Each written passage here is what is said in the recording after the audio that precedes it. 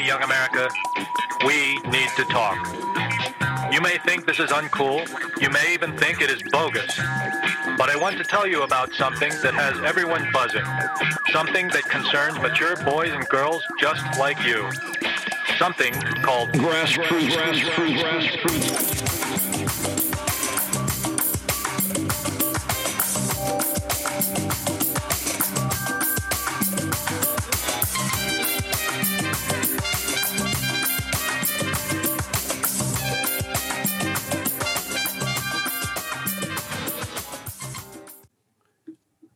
Hey, everyone. Thank you guys for joining us again. We are back, Grassroots Podcast. Be sure to subscribe, hit the notification button, be notified for our latest and greatest episodes, as well as get tuned, get down, and join our Discord where we talk about stocks, gaming, and everything in between.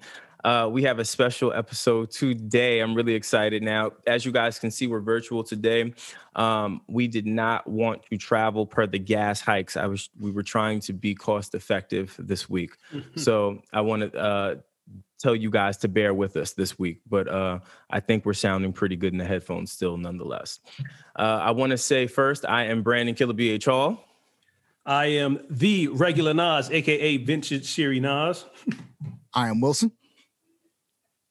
And as always, we have Chris and Siv here who never say anything, but we actually do have our special guest today, first OG guest. Now, mind you guys, I know she said she didn't want to sound old, but for those that don't know, the lovely Felicia Temple is back on air with us today, and I'm excited about it. She was actually the first Grassroots guest to ever touch this lovely platform that we've created. So I want to welcome you back. I'm happy to see you. I'm happy we finally figured out our schedules. How have you been? Talk to us.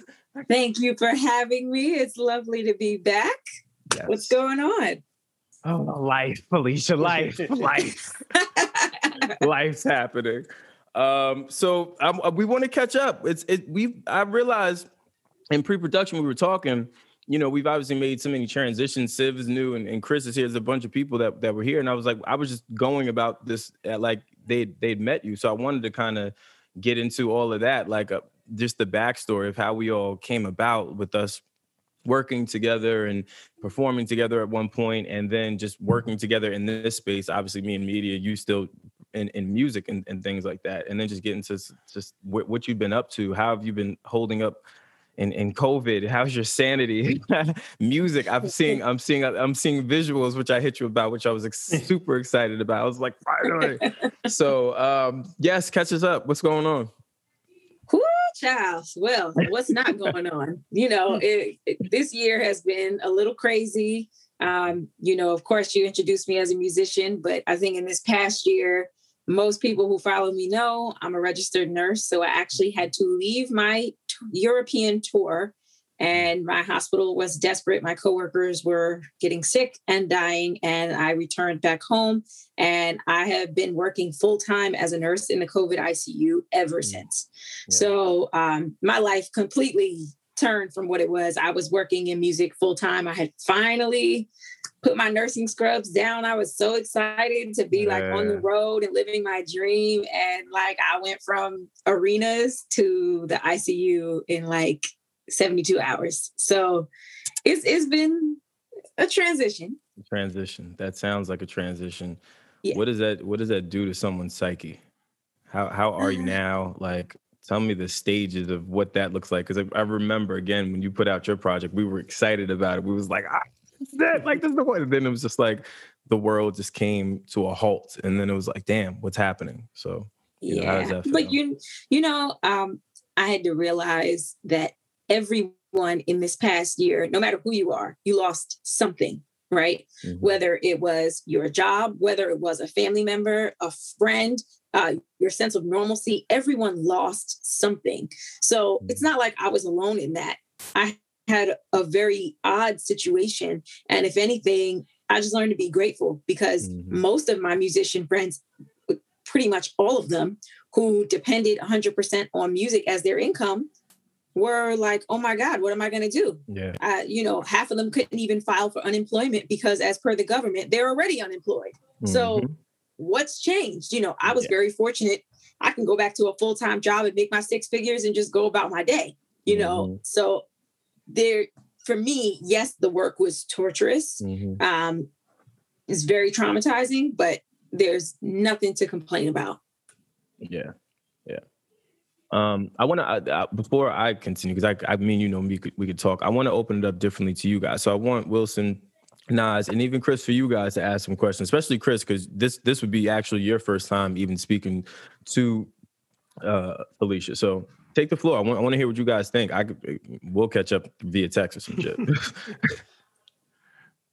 So when you're on tour, right, and you get that call, what's your first thought when the hospital calls and goes, "Hey, Felicia, I know you're doing your passion, but we need you here." What's your initial thought?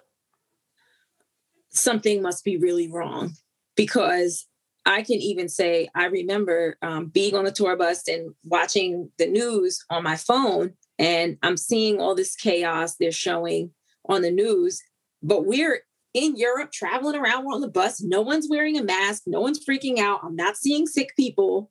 So I'm like, what could be the problem? And the numbers they were giving, I was thinking to myself, more people die of the flu than whatever this is. So I don't know why they're making a big deal out of it. You know, news, sensationalism, blah, blah, blah. And when the hospital called, I was like, and my coworker started texting me like, something is really wrong here. These people are dying at a rate like we've never seen. Like, this is emergent. And I was like, well, okay, that's that. Like, you know, if it's that bad. And slowly the governments were shutting down like one show here, one show there, or we're going to cancel. We have restrictions. So we kind of knew this situation isn't good. And once the travel ban hit, it was like, okay, it's time to go. Let's pack it up. Let's get out of here. It was a little rough going back, but. Is being a nurse and, you know, answering the call of duty during the pandemic, is that more fulfilling than being on tour doing music?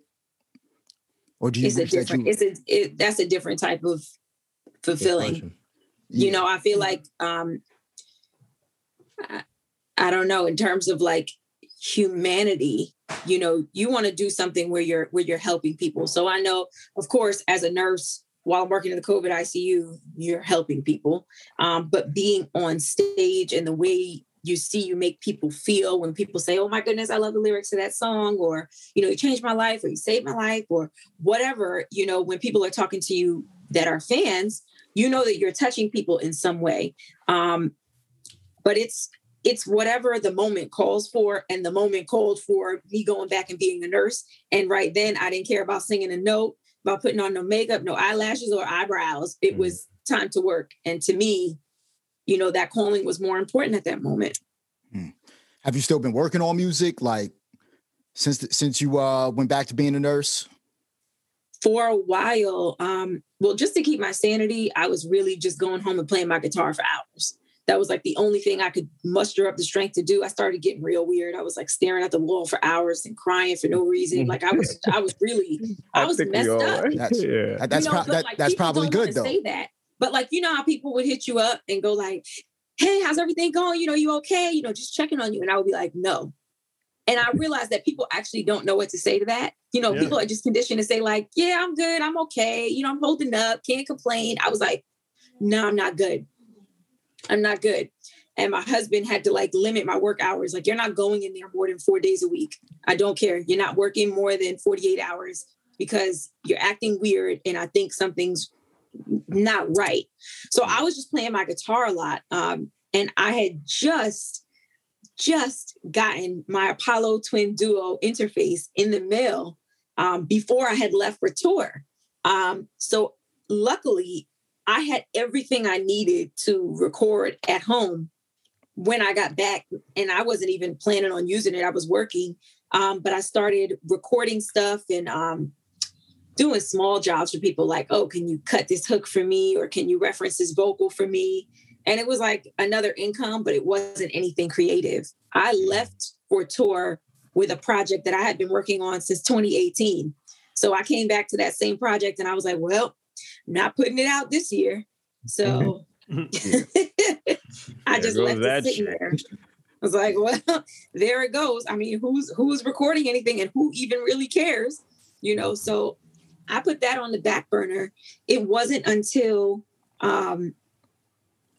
really last fall when things started to kind of die down a little bit that I finally said, okay, let's start taking some pictures. Let's start, sequencing this project and seeing how this whole thing is going to look. And then if y'all follow me on the gram after this, like Brandon does, you can see the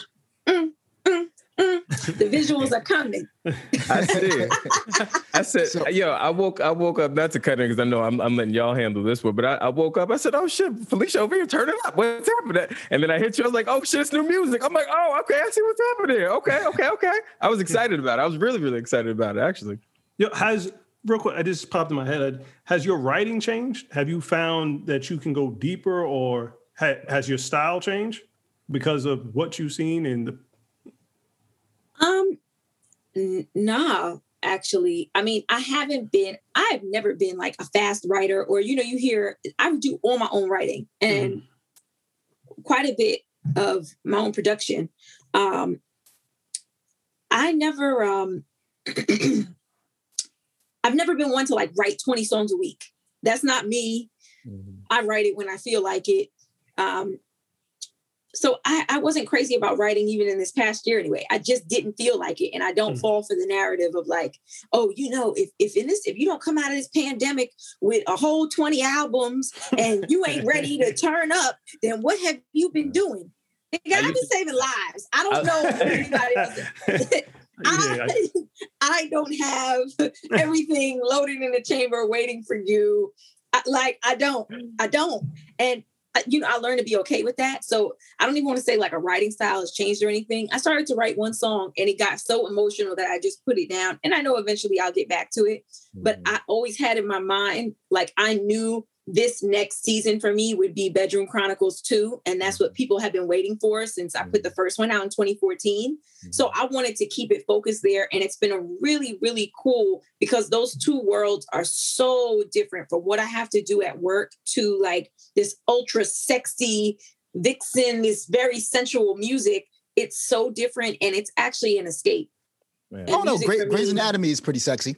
You can give the album like a Grey's Anatomy vibe. I've never watched that show. They're making love all over that show in the hospital. Word everywhere. Ain't none of that going on over where I work. I was watching. I was like, damn, I should have became a nurse. It's popping. Listen, now that I want to ask you a question, I want to kind of change gears here. Since you are a married woman, hold on, real quick. Just don't ever say change gears. But go ahead. No, my fault. What's wrong with that? Just messing with. What do you feel, since this guy has come to prominence kind of in the pandemic, Kevin Samuels, what do you think about him and his views on the placement or the role, rather, of Black women? I've seen a couple of the videos and I see it's like very, he says spicy things. It seems like to get a lot of people's attention and then people get a rise out of it. And women are like, he hates women or whatever. Honestly, I mean, if you go into a man to let him rate you, then that tells me everything I need to know about you. Then like it's easy bait. You know what I'm saying? Mm-hmm. Like, what are you even asking him for? I would never like click to go on that man's live so he could tell me whether I was a 5 or a 9 or who are you? I don't know you, man. I mean, like, I don't know. It seemed very odd when I watched the video. It seemed like, he was rating women based on their look alone, but a man being like the top, whatever he called it, a top earner, if you want to, whoever, whatever kind of. If you want a high value man, the only thing that made him high value was his earning. It wasn't the way he looked or his belief system or his moral code. It was how much money he made. And honestly, I've been exposed to men who make a whole lot of money and that don't necessarily make them high value. So I'm a little confused on his system, but I'm a married woman. And I think a lot of women, unfortunately, these days, it depends on what your belief system is. I'm a Christian woman. Like, I believe my husband is the head of the household. So I could do all this pop, lock, and drop in public. He don't care. I sing, I do my music. You know, I'm a boss, but that's my husband, you know. And when I'm home, you better believe I'm cooking, I'm cleaning, I'm making blueberry muffins, I'm making the bed, I'm folding the laundry. Like, it's just but it's what works for us. And that doesn't work for everybody. I'm sorry to cut you off. Those blueberry muffins must be cracked because you specifically mentioned those. Yeah, that's what I said. I love blueberry muffins. I was like, that must be a signature. I didn't think about anything else. Nothing else stood out to me but the fucking blueberry muffins. Just like, damn. And just so you know, Kevin Samuels would applaud you. Kevin Samuels would applaud you as a high value woman. So for my blueberry muffins, that makes me high value. The blueberry muffin set it off. But you know, I mean, I look at these women and I'm like, why are you even in this man's camera? Like, you what some part of you must want him to rate you. Maybe you don't believe in yourself. You need somebody else to tell you. I am in the Kevin Samuels hive. So I don't think, I just want to interject real quick. The main thing about his platform is he's pretty much the only platform that women go to, and he tells them the actual truth. Oh, okay. Like that's his whole entire thing. So when he asks women to rate themselves, he just wants to see like what they think of themselves. Because I mean, let's be honest. Like I don't want to go into it. No, go into it. Felicia's okay. It was like, all right, listen. The reason why I'm letting this rock, because Felicia is the perfect woman for this. Not to say that there are any other women that I know out there that are not perfect. I just want to put that out there, right? I just want to say that Felicia is, because Felicia has level head when it comes to this. Her depiction of this is how I kind of looked at it. Like you it's almost like you're going to someone for approval. So I'm curious to hear this exchange. So if Kevin Samuels had a mission statement, basically he's on a mission to improve the situation as far as blacks marrying. Okay. Because black women right now are the least married out of all the racial groups in America. Mm-hmm. And so basically he feels, and I would agree with him, some of the standards are just set a little bit too high. Like he'll ask a woman, would you date a man that makes $40,000 a year? Would you marry a man that makes $40,000 a year? And a lot of them say no. And then when he asks them, no, why wouldn't you, or why couldn't you, even though that's the average that a black man makes, around $42,000, they'll say something like, I make $150,000. And it's like, so he's trying to let women know that how much they make doesn't add to their value for a man. Because men are visual. They're looking at your looks, your femininity, how you care for people, stuff like that. And black women, I love black women, that's all I date, have been victims of propaganda, which a lot of times tries to push our women towards being more masculine. Would you agree? Am I out of bounds at anywhere here? Because Wilson Samuels is preaching. I would. Oh my God! Now you're calling yourself Wilson Samuels. No, I'm hearing you. I'm listening. And then you hit off the blueberry muffins, the cleaning, and everything else. It's not necessarily that it's a woman's job to clean or anything like that, or even cook.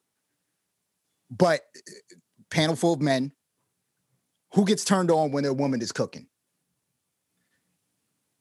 Yeah, duh. A lot of women today can't cook. They're not being raised with these skills and whatnot. So that's his mission, is to kind of turn that tide. Like black women, like you want to marry a black men on average make around $42,000. You can't chase a guy you could go for a man that's making $100,000, but that's only about 14% of the population. And that's not even based on race. That's any race, sexual preference, anything. So we have most of our women chasing a very small pool of men. Right. Now, the only thing that I would say that's kind of a little weird, like, he's talking about like women rating themselves. Now, I can tell you, I have seen some, according to what he would call high value men, with some women that are like a 2, a strong 1.5.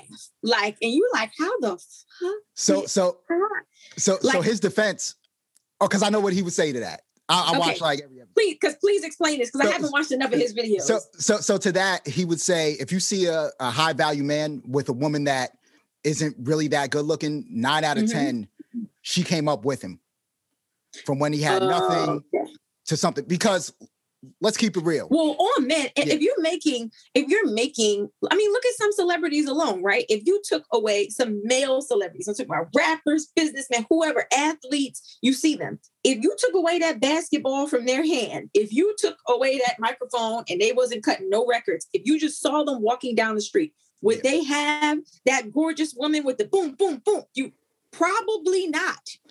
So rappers, athletes.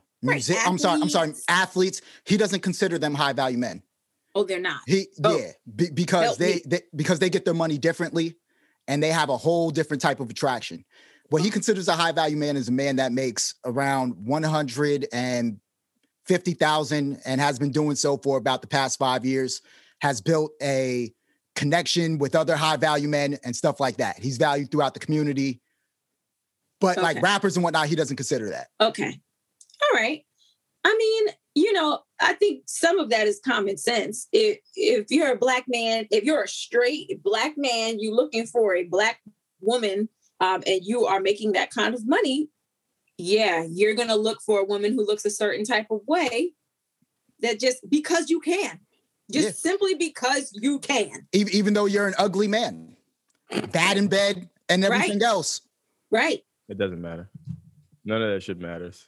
It doesn't, I agree with that to some point, but the whole rating system, maybe I don't care so much because I'm a married woman and I don't give a shit. Like maybe that's, I'm on some of it. That's why I asked you, because there's a panel full of dudes. So it's I can only assume what women think. I can't. I saw a clip of him saying, women, they can't survive in the wild. I was like, this is getting a little weird. Like, he was like asking the girl, like, if your water turned off, what would you do? And I was like, how did they get here? Like, what's happening? Well, should I touch on that as well? Go ahead. She's here. Like, I watch a lot of the show. Like, I don't want to like. Listen, hold on real quick for the listeners. This was not how the show was supposed to go. I really wanted to focus on Felicia and her, but I don't know. I value her opinion. I don't know about you guys, but this is a high value conversation for me. So I am I am listening just like you guys listening. So with the whole entire survival thing, or women can't survive without men thing, that comes from today what he would call the modern woman, especially black women. Black women are the only race of women that walk around saying, or that you'll hear say, I don't need no man. Oh no, I need no man. That's not true. Yeah. That's not true. Yeah, white women and Hispanic women don't walk around saying that. You don't date them. But as a he said he only dates black women. He just said I aim to date black women. I deal with all women. Like, what are we talking about? As someone who has had friends of all races, absolutely all women today, it's something about this generation. They all hate men. I don't need no man. Yeah, I don't need no man. All of them. And I mean, the reality is when you talk about need is a very strong word, right? So when you've got a triangle of the things that you need, right? You need food and water and, like the things that humans actually need to survive. I mean, as long as your lights is on or whatever, if you got a job, like, do you need a man? No. Like, if we're actually talking about the word need, right? Mm-hmm. No, you actually don't. Once you're here as a human being and a woman and a man laid down and made you and you're a human, after that, as long as you can provide financially for yourself, do you need a man? Now, that would be what he would say. You can only be a modern woman in a first world country. So, well, absolutely, but that's where I live. So the statement would be true for me. No, right? I agree with you. But he's saying that's a part. He's saying that's a part of the problem. Like he's saying that stuff like he's saying men have made the world so comfortable for women that it kind of women kind of forgot what a man is for, what a man is. So if a woman needs protection, call the police. If they need somebody to come to their house and fix something, they could call somebody for that. They've kind of forgot, like back in the day, women kind of felt like they needed a man. And there's always a mutual respect. I don't want to come off as if like I'm saying like, men don't need women. Of course. This world would be a disaster without women. But I also feel like there's also been a changing of the guard, because when I watched that video of him talking about, if your water turned off, like what would you do? Where would you go? And the girl looked like she didn't know if she was coming or going. Now, the thing is, I kind of giggled to myself as I watched this, because I thought of so many situations where, like, it's true, right? Two heads are always better than one, right? Because you can always bounce ideas if something happened. But I think of like my husband and I, we have a house. We're first-time homeowners, and there's stuff that like we just can't figure out. But sometimes he'll be like, oh my God, I cannot figure out how to do this. When I tell you, like right now where I'm sitting in my bedroom, I am the person who holds the drill in this house. Like, I screw stuff in. I'm the person who hung up the curtains. I've got literally 10-foot curtains behind me, 12-foot curtains behind me. I got up by myself because he was like out at work. He had something to do. And I was like, I got to take care of this. There's some stuff where he's like, I just don't know how to put this together. I cannot figure this out. So like, there's been like a changing of the guards where like, yeah, okay, you can say the police, you call the police, you call a handyman, or you can go on Yelp or whatever. But also Black men are not being raised to learn how to be handy, how to fix a leak, how to do these things, right? There are things that my husband and I will both look at each other and be like, we don't know how the hell to do that. We're calling such and such. Let's go and figure out who can fix this, because we don't know how to fix it. So it's not like if I was, it's not like marrying a man is gonna all of a sudden he can fix everything, because men these days, a lot of them aren't hands-on. They don't know how to do no woodwork. He can't build me no bed if I want it. He don't know how to do no carpenter. Hold on. Wait. Take this. You guys got this fucking interview. I want to address this. I'm going to ask you one Kevin Samuels question. Hold on. I know your husband well. I won't shout out. Right. You know him. Listen, I love that guy, right? He's a fucking good guy, man. He goes on, he's teaching, he's doing you want him to build a bed, Felicia? No. A bed. Listen, I've had enough. Well, technically, a man should be able to follow. Request, the instructions. Businessman, right? And that's why he makes so much money, right? So he's got to be off. He's in his office. He's doing podcasts. He's doing Zoom conferences. He's here, there. He's all over the country. And you want him to build a bed? No, but what I'm saying, the interim. No, she would like him to have the ability to build a bed. No, I'm not saying I even want him to have the ability. But what I'm saying is to the point of, Kevin Samuel saying, well, if you're there without a man and you run out of water, well, it's as if like, if you insert a man into this picture, magically the problem's going to be solved. Sometimes that's not the case. Felicia, she does have a point. She's saying that most men don't even have those skills today. I agree. I agree with both of your points. What I'm going to say is I love you both, right? There are certain instances where a man is absolutely 100% needed. For example, my old school car broke down. If I was with a woman or she was in the car, she would not be able to push that car. I had to push that car. You get what I'm saying? It's those physical things. It's the same thing way. It's the same way. If I want, I guess now you can fucking create babies at this point. But I'm saying, like, if I wanted to reproduce, I would need a woman to do it. You get what I'm saying? Like, that's just, you get what I mean? Like, it's certain things absolutely. like that. Where, but what I'm saying is his simple, here's the problem and here's the solution is just insert the man and you wouldn't have that problem, or he would be able to fix it. It's not 100% tried and true. I think I'll say I think it's 50-50 both for men and women. I think that if you really think long and hard enough, there are certain instances where a man is required. You get what I'm saying? Like, let's say, like for a firefighter, for example, if I have to go, what's the likelihood of a woman being able to lift a 200-something pound individual versus a man? Like, there's certain things physically that a man is designed to do, just like women. There's certain things that a woman can do that men will never be able to do, and that's for me where the necessity is like surface level, not materialistically and not monetarily, is what I'm saying. So can I ask, Okay, so this is a question that Kevin Samuels would definitely ask her. Okay, I'm here for it. In this moment. And this is always where a Kevin Samuels interview either goes left. Oh man, here it goes, ladies and gentlemen. Or it goes good. So Kevin Samuels would say, you mentioned that you're a Christian woman. Yes. Who's the head of your household? Who leads? Oh, my husband. Well, it's God and then my husband, period. That's Bam. it. Right there. Bam. She would be a success with Kevin Samuels. Bam. So Kevin Samuels would love her. He would love you. It doesn't have a problem being a boss, but in the house, my husband leads the house. And especially when it comes to things like, I can be like, if you leave it to me, I'll absolutely do it. But there's a lot of things that I leave to my husband when it comes to anybody coming to work on our home, or like say it's the landscaper, or people coming to do papers out in the back, or they just, no. That's not, they don't even see me. They don't even know who I am. Like, you don't see me at all. You deal with my husband. Can I make a comment real quick? Sure. You're from Jersey, right? Yes.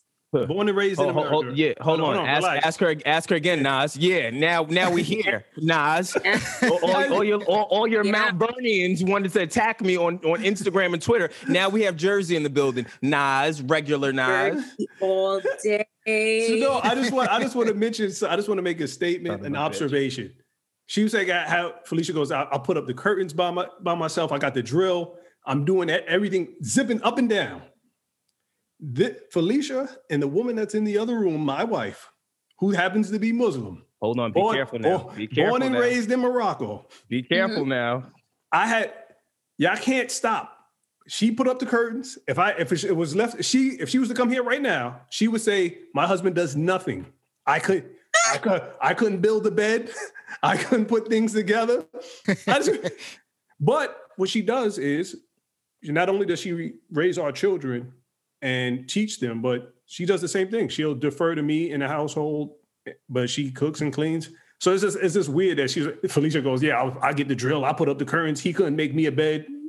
That one in there, she'll come here and say, you right, girl. My husband does.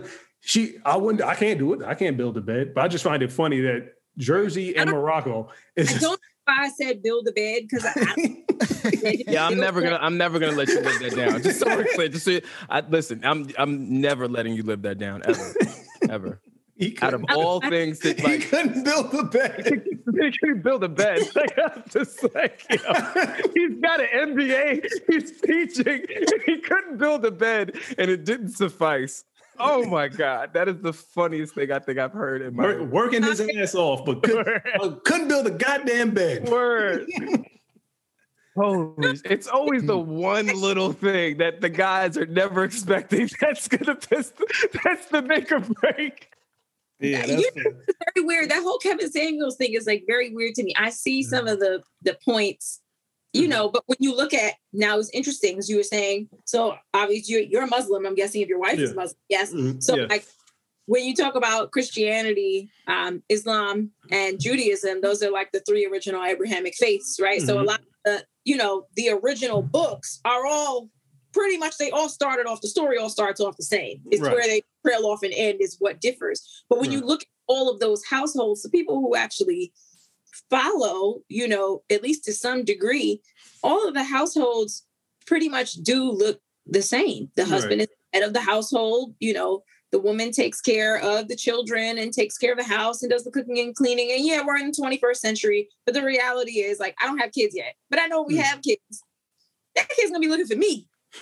My husband is crying. Okay, all right.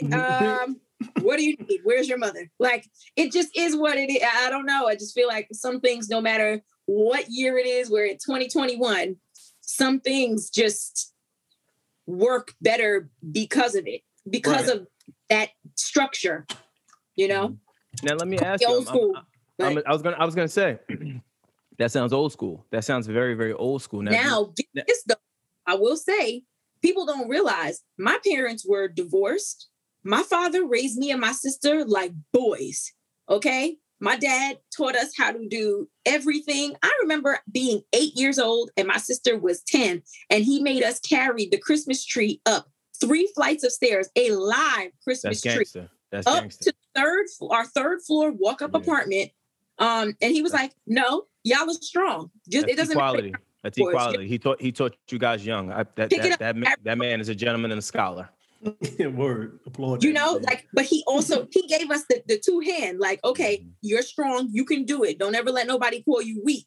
Yeah. But this is how a man is supposed to treat you. Like my dad always, you know, flowers and chocolates and baby girl, you know, I'm daddy's girl, you know, but at the same time, he gave us the tools to like, you can be on your own if you need to. But I feel like I don't know, it primed us so good to be wives. We're wives that don't take no shit. Yeah. Now, you know, even with that, I'm assuming just from your upbringing perspective, this has nothing to do with money, who makes more. This is just basic, I guess, I don't know if it's instinct or what's the word I'm looking for that I can't think. It's innate. It's innate. Like you're just kind of designed. You feel like you're just designed to be that way. That's how you were groomed and stuff. Now, I'm assuming that type of environment kind of flows through within your family as well, like your extended family, maybe siblings or cousins and stuff like that. Like, do you think your family is kind of based off of that? And even still, okay. No. You know, because I don't want to say a broken family, but I guess that's the usual American family. My parents are divorced. You know, my dad got remarried. My mom got remarried. And my mother, when she got remarried, so my mother's white, just so everybody knows, I'm not just light skinned. My mom's white, but I didn't grow up with her at all. But the man she remarried was Cuban, and he was very strict Catholic. I'm talking about they had like a 2-hour wedding ceremony in Latin that nobody understood. I mean, me and my sister, we weren't even invited. That's the type of mother I have, but that's another story. But when we would go to visit her home, whenever we would see her, it was that, you know, dinner is on the table by 6. There's praying all the time. Like my little brothers and sisters couldn't watch Pokemon because they swore it was the devil. It was like very weird. I don't know. But, you know, it was a very strict, like I remember her leaving us alone with him because she had to run out to the grocery store and he didn't know how to work the microwave. Like, and I was like, huh? Like, what do you mean, man? Press the button. Like, and I was like, nah. I'm hungry, man. Press the button. You know, but, yeah, but they lived that, like she did not. I remember eating out one time at her house my entire childhood. She cooked every single day. She was up at 5 a.m. She drank coffee. She had full hair and makeup on. She took care of the kids entirely. He came home at 6. And because he was Cuban, it didn't matter what she made. I don't care if she made spaghetti and sauce. There was to be black beans and rice on the table every night. She cleaned up everything. He did not touch a broom or a mop. And, you know, so like that was the only time I ever really saw that, but it was to a very extreme degree. Now, since my mother is divorced and married and divorced again and married a woman and she's on another level. But on the other side, I mean, my dad remarried a Black woman. They've been together. That's my mom. As far as I'm concerned, that's the woman who raised me. And even when I look out to my cousins or my grandmother with my aunts, like everybody were really households without men. They all divorced and single moms were raising everybody. So I really credit my dad a lot. You know, my dad really showed me like what a man should be in the house. Because I got to watch my dad. He lived a double life like me. My dad was a police officer. He provided for his family, but he also toured the world and he still does with the Sugar Hill Gang. So, you know, he lived out his dreams and he was a musician and a house artist, but he also provided for his family. So, you know, there wasn't a lot to see outside of my house. Yeah. So, well, then I guess your pops would kind of be the staple to kind of break those generational curses of sorts, and then you following suit with within your own household. That's fucking dope. That's actually really dope. I don't know that I knew that much about you. Yeah. And my sister was really, really the influence. My sister's only, she's less than 2 years older than me, but she got married really young. She got married at 23 and her husband was 30. So she's been married now like 11 years. And, you know, she's got 2 wonderful kids. and she adopted my nephew. My cousin passed away. So she really has 3 kids in her house. And she's like the PTO class mom, the substitute school nurse. She's a nurse like me. She helps run my brother-in-law's office. He's a doctor. You know, like the life they live, the kids are going to ballet and gym and dance and football and all over the place. She handles it all. And I just used to go to her house like when I was, you know, young and single, and I was just like the cool auntie. How the hell are you running all this? Like, how are you doing this? So I got to watch her really more than anything. Got it. So speaking of music and Sugar Hill Gang, just want to bring some. Fat Joe called DJ Khaled the Quincy Jones. The Quincy Jones of hip hop. Yeah. Thoughts, Felicia? It's a no for me, dog. No, that's not like, I mean, you know, just knowing Quincy Jones's history and his musicality and his education and like the things that he's done. There's no way in the world. I mean, somebody call me when DJ Khaled can do a score. Yeah, if I'm keeping it a buck, I'm surprised Fat Joe said that. I was honestly just a little surprised he said that. But that's his man though too. He could feel that way about him, right? Like that's the other thing. Maybe him and Khaled got a great relationship. I'm sure maybe he's seen some things that we've probably are not privy to. Maybe that would make him feel that way. But I can't rationalize it in my head when I think Quincy Jones and Khaled. And that's no disrespect. Yeah, like that's no disrespect. It's just when I think Quincy Jones, like I think Q's juke joint. I think a bunch of just different things. The man was on stage with the Rat Pack. Yeah, like think about that. He was on stage. Sammy Davis looked over and said, "Yo, that's Quincy over there with the orchestra." Yeah. Yeah. Come on, man. No. I just didn't have to rationalize that. It's just a no. Just no. I can see what he was trying to say. Please enlighten me. Please help me understand. If you listen to like Khaled's albums, you don't really listen to any songs and you go, "This song sucks." Like you don't do that. So he's pretty good at arranging a project. But also, now that I think about it, Khaled's music, and there's no disrespect to him, he doesn't take any risk. That's true. He doesn't take any risk in his music. I'll give you that. I'll give you the risk part. I don't know about the and I'll give you the arrangement piece, but he doesn't change the game musically at all. But that's the difference, like sound-wise or anything. And that's why I can't put him and Quincy in the same conversation. Like that's why I can't. Quincy's done too much in music. Not just arrangement. Like you're only talking about one aspect. Like Quincy is a composer, an arranger, a producer, like a star. Like there's levels. Now, if he said like Dr. Dre or Yeezy, Kanye, that I can kind of understand. I can't wrap my mind around it, and I don't. Yeah. You know, the interesting thing with DJ Khaled, it's strange to me. I feel like if Khaled is really such a force, right? We all know he makes the summertime bops, right? It's always with names you know, right? Whether it's Justin Bieber or the Migos or her or Jay-Z, right? You know, he always pulls out the big guns. Mm-hmm. But I want to see him make some names pop with some people that we don't know who they are. Yeah.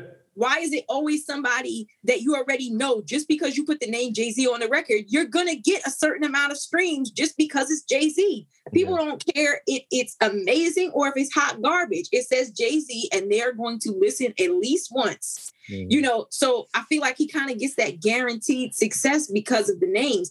And when I look at like J. Cole put that project out with a bunch of people that were just all on the label, all under him, just a bunch of random writers and artists and whatever. And he got them a Grammy nom. Mm-hmm. Of the people that would, I don't want to say no names, everybody got a name, but like some people who weren't as commercially successful or never had commercial success and they got Grammy nominated. Yeah. To me, that's something more worthy to me than just taking a whole bunch of A-listers and putting them on a project and saying, we the best. I agree. Yeah. we already know you're the best. Everybody on here is platinum selling. Of course you're the best. I mean, maybe Fat Joe, maybe he just didn't elaborate enough. Maybe he meant one small aspect of Quincy. And that's what I'm thinking. Is what DJ Khaled resembles. And that's what I'm thinking. I can't see Fat Joe saying holistically DJ Khaled is he's the DJ Khaled of I can't see him saying that. I can't. Maybe because he has the ability to gather that amount of star power, or put out those phone calls. Maybe. Maybe, and in that aspect, I get it. Like, Jay-Z, if you can't get no Beyonce vocal, the fact that somehow or another, you got Nas, Hove, B. You get what I'm saying? Like, okay. People that other people don't, like, nobody's picking up the phone for, all these other people. Some reason when he picks up the phone, they answer. So I guess there's power in that. Hold on. Maybe he means on like a respect level. Yeah, hold on. Let's change. I'm gonna steal your shit, Nas. Let's change gears here. Yeah, maybe you're right, Wilson. Felicia, rather, whoever said it. I think that could be a collaboration. The case. Yeah, maybe a collaborative effort. Look, man and women working together. See, but no. I think maybe that could be the case because I guess there is power in being able to pick up the phone and gather that type of star power. The way Quincy did for We Are the World. Yeah, for We Are the World. That's what I thought about when you said that. I thought about We Are the World. If you go on YouTube for the young people that are listening to this, if you go on YouTube, We Are the World is one of the most kumbaya records ever created, orchestrated by Quincy Jones. Everyone in whoever was there, Stevie Wonder, Michael Jackson, like there's a bunch of people in this record, right? And being able to put all of that together, you have to have some sort of not cool, but just respect or talent or even time, like you know what I mean, for those that type of star quality, for those type of people to actually give you their time, you have to be doing something right. So maybe it really is that Fat Joe is saying on a respect level. Yeah, on a respect level, and maybe even musically, because there again, you have to have some talent to even get these people on a record, to make the record gel, to be able to. If we're going to talk about We Are the World, then we still can't put Khaled there because I don't see, among the urban, hip hop R&B, maybe a little bit of pop. Don't know who DJ Khaled is, but I can tell you. See, I had the privilege. See, I met DJ Khaled, okay? Because when I did The Voice, guess who was my advisor? DJ Khaled. Okay? So let me tell you how far and wide or how not it is, right? If you say Quincy Jones, anybody of any genre is going to know who Quincy Jones is. Mm-hmm. So this was supposed to be a surprise. Like on The Voice, whoever your advisor is, you're supposed to walk in and be shocked. Let me put it to you this way. In the other room, on the other team, their advisor was Celine Dion, right? She doesn't need any introduction. You walk into a room, you know who Celine Dion is. I knew that it wasn't somebody quite of that caliber because the producers came out before and said, let me tell you who is in the room just in case you do not know who this person is. And I was like, who? Let me tell you, some of the people who were on my team with me were like, a who? Like the people who weren't in R&B, like the country girls or whatever, they were like, that is like, they had to get his background before they could go in and be like, oh, hi, DJ Khaled. Like they had no clue. So I don't really know if that span is like, I don't see, Barbara Streisand going and doing a favor for DJ Khaled. Like, I don't know if his span is that wide among hip hop and R&B. Absolutely. I just don't know if that that far and wide. You got to look at the host of characters that were in We Are the World. He called everybody of every color, and they all. Cyndi Lauper was there. I was about to say Cyndi Lauper was there. Like there was like, that stage was filled. Wasn't Bruce Springsteen there too? I think anyone you can think of, with the exception of Prince. With the exception of Prince. Yeah, that's because he ain't like Mike. Because he ain't like Mike. They had beef. Outside he's of that. He's mad petty. Yeah. I will not be showing up to your little worldly event. But, all right. I want to, not to, because in my head, like, go ahead. Go. Oh, no, I was going to say real quick, because she had mentioned that, like, DJ Khaled, like, his albums, like, he uses, like, all the biggest names and whatnot. Yeah. One thing that I hate that, and he's not the only one who does it, but the fact that he's doing like this collaboration album, he'll put out like the single or two singles with Drake. Those 2 singles that had dropped, Grease and I think Popstar. Popstar, yeah. Yeah, those dropped like, I don't even know how long ago, almost a year maybe. And then they get thrown on the album. So those automatically go into the album sales. Mhm. All those spins that those singles already got. And you didn't know like they were connected to the album or anything like that. It's almost like you're fixing the fight. Yeah. This man is smart. He's smart. It's smart. Yeah. But it's like you're fixing the fight. And then when somebody calls you Quincy Jones, That's what people who don't know. You know what I mean? But no, hold on. No. That's good business. That is exactly. I'm not saying it's bad business. No, I'm not saying you're saying it's bad business either. But that does go into being revered or looked at as a Quincy Jones. It's the business behind being able to navigate in the world of the music business. So if he's able to, again, if nothing else, pick up a phone call and get Nas, Hove, B, all of these A-listers, it's seemingly at the drop of a dime at every turn, there is power in that piece of it. I just think that he's great at navigating the business around it. Like he's almost like the perfect person that I think we said this last week, where he's great at overselling a project so much that even some of the high tier people everyone is bought in. We the best. But we the best. We make the best collaborative everything. We the best. That Beyonce riff that's just Hove. Yeah, if I'm in the studio, I'm pretty sure they got their own studio, and he says that line, B's probably, I would assume B looked at him like, yo, let me just ad lib on that real quick. That's not a Khaled request. I wouldn't assume that because I'm thinking about clearances. I don't think that Hove and B are on the same labels. I don't know that that B feels like she has to do that. I don't know that Hove. I didn't say no. I don't think she has to do it. I think it's just like, yo, I'm in the studio. I said this triple entendre, and she's like, oh, let me just do an ad lib. I think they're friends. I think their relationship, they can do that because they're married, and it's just be dope. But I don't know Beyonce, but I don't see Beyonce getting even on something on Hove wants to do unless she likes the record or respects the bar. The bar or whatever the case may be. But to even get all of that cleared is what I'm saying. To be DJ Khaled and get that kind of stuff cleared consistently and consecutively, that says something. Still not Quincy.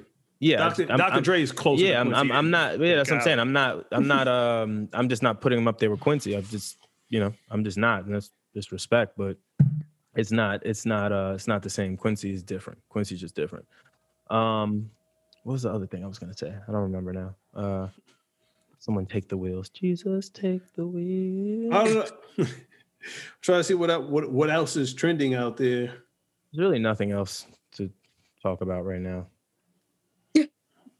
I got coming out, and that's Let's talk Leah. What can we expect from you, Felicia? Outside of Bedroom Chronicles, I know you're on Sexy Time. Look, she said that's some sexy stuff is coming. We know you're on Sexy Time. We get that. Relax. How much more music are you putting out? And again, I always say this to all of you beautiful artists. Don't tell me, I'm going to put out 5 albums this year. I'm glad you're in a realm where you're like, no, I'm going to do what makes sense and what feels good. So after Bedroom Chronicles, are you taking another break, or are we still going to see some more consecutiveness from you? I don't know if that's a word. Well, I think it'd be important to, after all this time that people have been waiting for Bedroom Chronicles and seeing that it's an EP, I would just like to market it. I think that we are so in the mode of like, put out music, and then we're already like, look, I didn't even drop this one. And you're like, okay, so what you doing after that? Like, all right, look at me. I'm adding to your pressure. I'm sorry. And I have to stop. The time says 1:11, so that's the good sign. I'm never doing that again. I apologize. I'm going to drop Bedroom Chronicles 2, and I'm going to market the hell out of it. I do not want it to fall on deaf ears. It's super hard. Everybody has access to, put stuff on Spotify and iTunes and Tidal. Everybody can do it. So there's so much music flooding these platforms daily. So I want to make sure that I give it its just due. You take all this time to record it and all this time to take nice pictures and all this crap. and then you drop it and it's like one post and you're on to the next. No. Everybody gonna be sick of me. Oh my God. Yeah, I was gonna ask, do you feel any pressure of like, I guess now music is in like a microwave generation where it's like, all right, what's the new release this week? We listen to it once, we have our opinion on it, and then we're on to the next project. It's like, do you feel any pressure on releasing music because of that? No, not at all. And I think because I'm in this odd situation of like, I have a job, right? It's like, you know, you never want to make your side chick your wife, right? Because then it's not fun anymore. Mm-hmm. Same thing with me. If I want somebody to tell me what to do and how to do it, I can just put on my scrubs and go to the hospital and clock in, where they'll be glad to tell me what to do. When it's my music, it's a pure expression. If I start changing it and doing stuff on behalf of people who have no musical ability, then I'm going to be screwed up. So I do stuff on my time. And, you know, if you like it, you like it. If you don't, you don't. And that's okay. Because, you know, I know there's no possible way to be everyone's cup of tea. Mm-hmm. But when I feel like releasing music, certainly I do. And that's why I'm super proud. I'm going to be putting out a single first. And out of the people who got the private link to the project and listened to it, this is some months ago when I was finally finalizing the sequencing. I didn't get that. Sorry, Brandon. You've had that one song forever and you've been rocking. That's when it's going to come out. Nah, my bad. The dust in here and shit's crazy. You okay? Yeah, no, it's cool. I just didn't get it. The link. Well, you with me and Imani that you've been blasting for like 2 years. I know.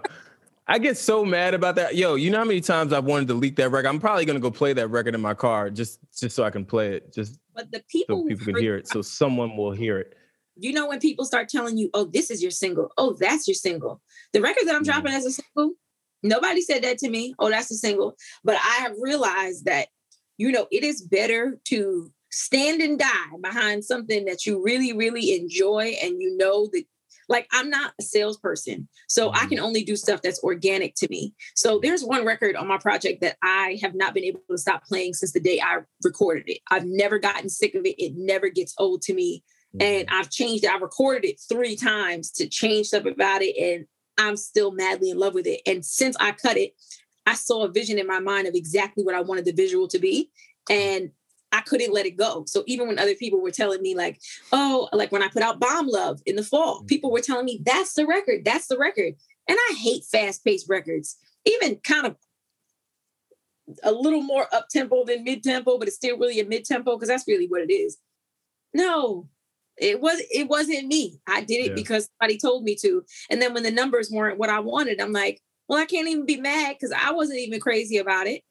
You know, at least if the numbers aren't what it is, I want to be able to say, that's still my shit. I love it, you know? So now I'm excited. And now that I did the visual, I know when I was shooting it, everybody on set could not stop singing it. And I'm like, see, it's not about what people tell you. If you put anything in people's faces enough, they'll start singing it. Yeah. So, I mean, I like the fact that you're doing an EP. I like short, concise projects. You know what I'm saying? But as an artist, do you feel like, how do you feel about the way how people digest music today? I understand why they digest music like that. It just is what it is. You have access to hundreds of thousands of pieces of music. Anytime you log on, you got a playlist right there and it's one song. So say you come across a playlist and you don't really care for the playlist, but the playlist just happens to be playing and you hear that one song that you like. What are you going to do? You're going to click like on that one song and you might play that song 80 times. But do you actually really have any interest in the artist? Like, will you actually go to their page and like say, I want to hear the rest of your discography? Or are you going to keep playing that song one? Tell me. Me? You want to keep no. over and over? Or are you going to go listen to their whole discography and find out everything about them? I normally go find. Me personally, I would go to the discography. Yeah, that's what I do. Normally, if I hear a record, I'm like, oh shit, hold on. You may have something. But what does the average listener do? They'll just keep on playing that one song. Keep playing. Yeah, they'll just keep playing the one record. Right. So it makes it very easy for people to do that because you used to be committed. When you used to pay that $23 or whatever it was to get that 12-song album, you was about to listen to the whole album because you just paid for this and you were excited to be in the store. And when you could put the headphones on, remember in the CD store, you could put the headphones on and stand there and press and just play a press sample. Yep. 20-second clip, and you didn't really know if you was going to like the whole thing, but you paid that money. But and you paid the money. You know what I'm saying? Now, if you like it, you don't like it. It doesn't matter. It's not real. The streams aren't converting to real fans. Mm-hmm. And that's a big problem. So it's like, then you got to do a song and dance to get people to even find out about you, to like you or whatever. You've got to have some kind of gimmick to get people to see, who you are. But I realize that people who really enjoy the kind of music that I make, they'll find their way to me. Yeah, I agree. We have to do this in person, Felicia. I feel like I have to talk to you more as well because I every time we talk, I always learn some new shit about you. Between playing instruments, between family stuff, between just even your mental health, musically, even the space you sound like. I think the last time that we spoke, you were very in an unsure space, like most musicians, because a whirlwind had taken place. So I'm happy to hear that you're in a better place. You sound so much more sound. You sound confident, and you sound like you know what you're meant to do and what your purpose is and how to navigate. So I'm really, really, really happy about that. All jokes aside, I love you. I appreciate you for always supporting and coming on. But again, like I said, OG, if we had a hall with a rafter and a jersey, yours would be retired up there. and that's. I got to show you why I'm so calm. Hold on. All right. The original. Yeah, the OG, triple OG. Season 1, episode 1. Season 1, episode 1. This book changed my life. I know it's probably backwards to you guys, but no, that's it's good. Oh, yes. It's not the secret that everybody sees this emblem and they're like, yeah, I know that, law of attraction. This is the new book. When I tell you, I'm on time number 4. Every time I end it, I just open it again. It's filled with highlights. This book's changed my life. I feel very sound, and I'm glad you can feel that from me because that's exactly the way I feel. This book. If you're into reading, excellent. I definitely am into reading. So what's it about though? Yeah, could you say the title and the author for the audio listeners? Sure. It's called The Greatest Secret by Rhonda Byrne. It's excellent. It is about our, when you hear this voice in your head that's going all day long, right? And you consider it to be you. It's you talking. Mm-hmm. It isn't.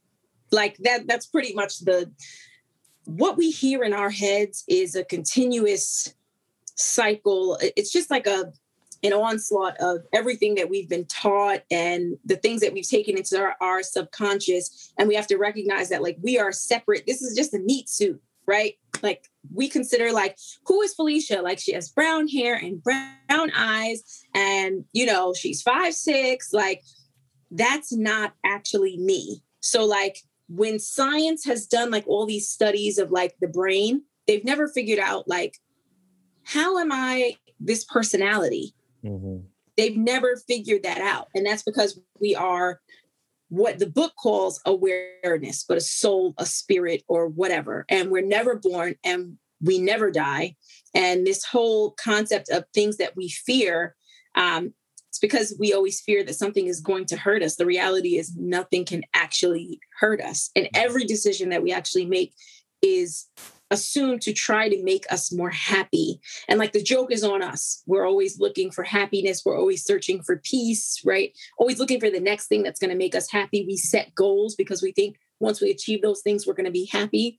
How many times have you said to yourself, I'll be happy when school's over.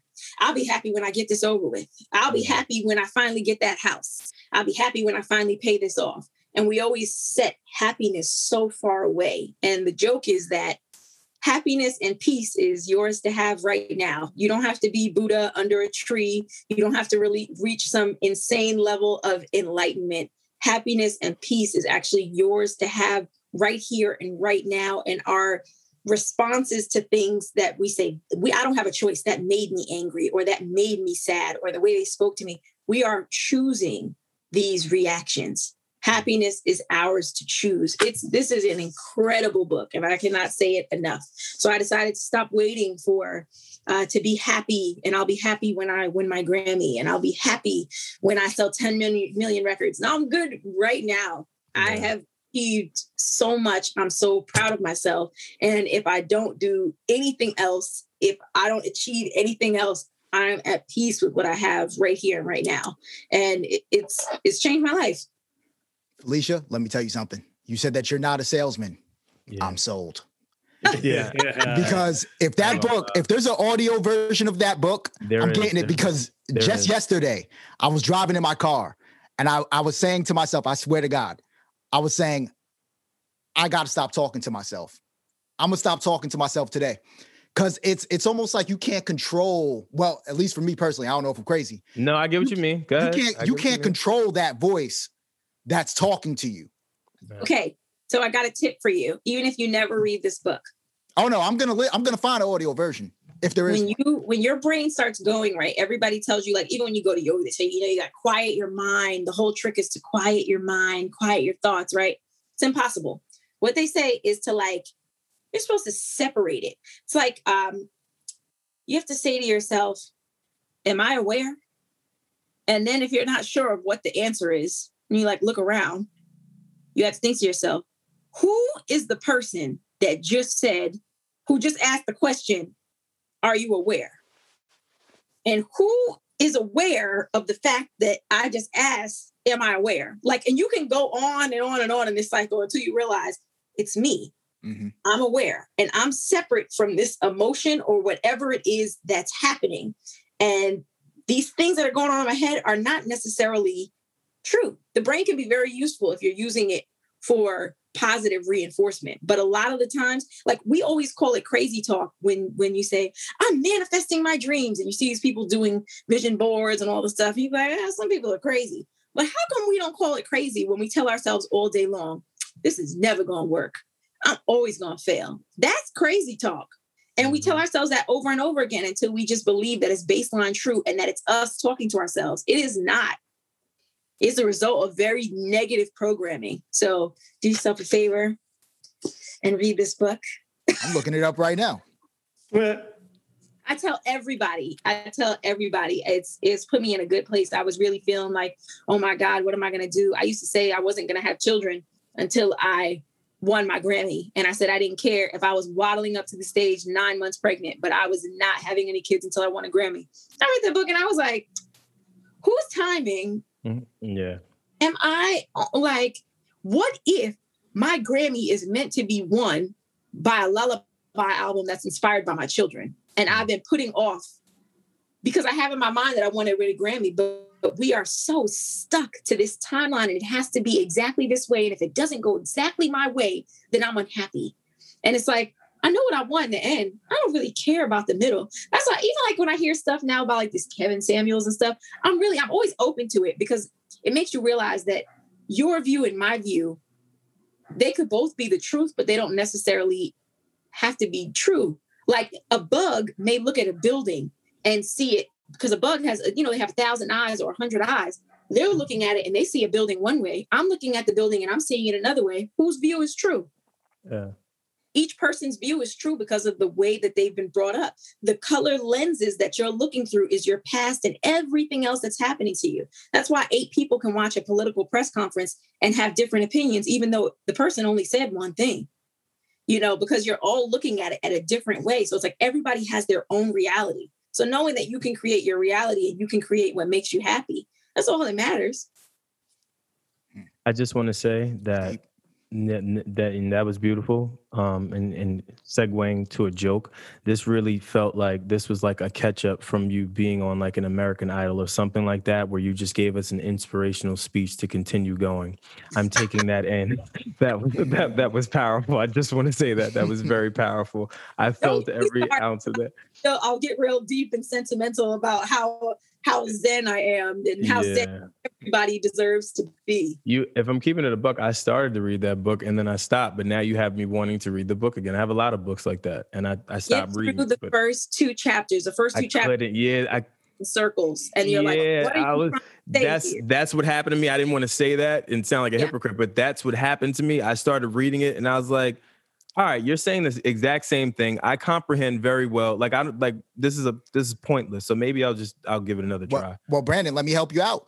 I'm looking at it right now. It's only 6 hours and 20 minutes in length on audio. It's late. I'm about to read this joint in a day. Oh, they have an audio book. All right, maybe I'll do the audio book because reading it. It's probably going to be a woman with a lovely voice reading it to you. Very soothing. That's what I'm doing. Y'all do books. I cannot do. I have to have the book. I do both. I read on my iPad. Like I'll read books on my iPad, but because I'm always on the go, especially traveling or something like that, audiobook just works better. Just with moving, texting, emailing, calling, like it's a lot. So it's just easier. I think I was raised wrong as a kid. I never got the fascination with reading. I never understood why people like to sit down and read. Reading is fundamental. Is it because you get to make up your own voices in your head? No, reading, the purpose of reading is not only to help with your diction, grammar, and punctuation, but it's also supposed to help with your creativity. It's supposed to help with you tapping into, I think it's like the left side of your brain, your creative palette, because it now allows you to read words on a paper or in a book and then imagine it. And then if you can do that, it's supposed to be able to take you to heightened places of enlightenment. That's why they say, they call you bookworms, or you're so book smart, you read all these books, you know this information. Well, it's because information is powerful. And if you can retain that and then project it out into the world, it makes you look amazing. Short form. Okay. My mom loved to read, and her version of like a good time, like some moms will take you to the park on the weekends. She loved to read so much that we would go to the library and you couldn't get a new book until you returned your other book. Yeah. So she had to check out one at a time. So I was reading a week long just so that I could go get a new book. And the public library where I lived when I was a kid had the coolest children's room, and there was a clawfoot bathtub that stood alone, and they filled it with bean bags, and you could lay in there and read your book. It was like such an experience. I'm such a nerd. So So the girl. Oh no, you show me a tub full of bean bags, I might get in and read a book. See what I'm saying? Listen, I hated reading growing up. I hated it. And now I've grown, like, especially older, reading is fundamental. Just read people. And even still, if you're not, because I know people like me, like I have ADHD, I have all, you know what I'm saying? I get how you can get distracted. The world is a crazy place, right? To Wilson's point, if you can't pick up and read just to get the information and or to be able to retain it, if you're the type of person that's a visual person, or if you're the type of person that's a listening person, get the audiobook. Just make sure you get the information in order to kind of, get into a better place. So I definitely will put that out there. I'm going to do my due diligence now, and I will try to get past the second chapter because I was not that I was like, what is this? I'm telling you, I have it marked. I'm literally in the middle of chapter 2, and I was just like, all right, now this is going in circles. This is a waste. Like, awareness is you. I was like, fam, come on. Like, why y'all keep saying this to me? I know what awareness is. I'm aware of what this chapter is and what this book is doing to me right now. Can you just tell me what I need to know? Like, that's all I want. I don't want anything else. But I wanna end here. I want to say again, Felicia, thank you. We have to do this again in person. And shout out. I know I wasn't going to say his name. Shout out to Lenny, man. You don't have to worry about fixing beds or anything, man. I support you, King. I support you. All right? I'm here with you, Lenny. All right. Keep doing all the great work you're doing too. I see you. And I guess any closing remarks that you want to leave anybody with, Felicia, with lasting impressions of the OG Triple OG. Man, follow me on the gram. Yes. Or follow me on Twitter. My @s are @Felicia Temple. My Facebook is @Felicia Temple Music. Definitely click subscribe on YouTube because the visuals are coming and you will not want to miss those. But yeah, follow me. Come check me out. Come have a conversation with me. And go listen to my music. It's everywhere. Go support on all streaming platforms, Felicia Temple. We want to thank her for coming on. I want to thank you guys. You guys asked amazing questions. Can you see the growth though, Felicia, from the first time to the growth? Do you see these guys? Like, I can. I like it. Okay, just saying. I want to thank you guys. Again, I'm one of the hosts, Brandon Killer BH Hall. I am the regular Nas. I am Wilson. Chris, good Lord, man. Good Lord, Chris. Every week. He just had to unmute. That's all he has. It's fine. It's fine. Felicia? As I am Wilson, I just think of that volleyball. Like everybody said it in the beginning, I'm like, well, much like a volleyball, I have been known to take things over the top. Grassroots.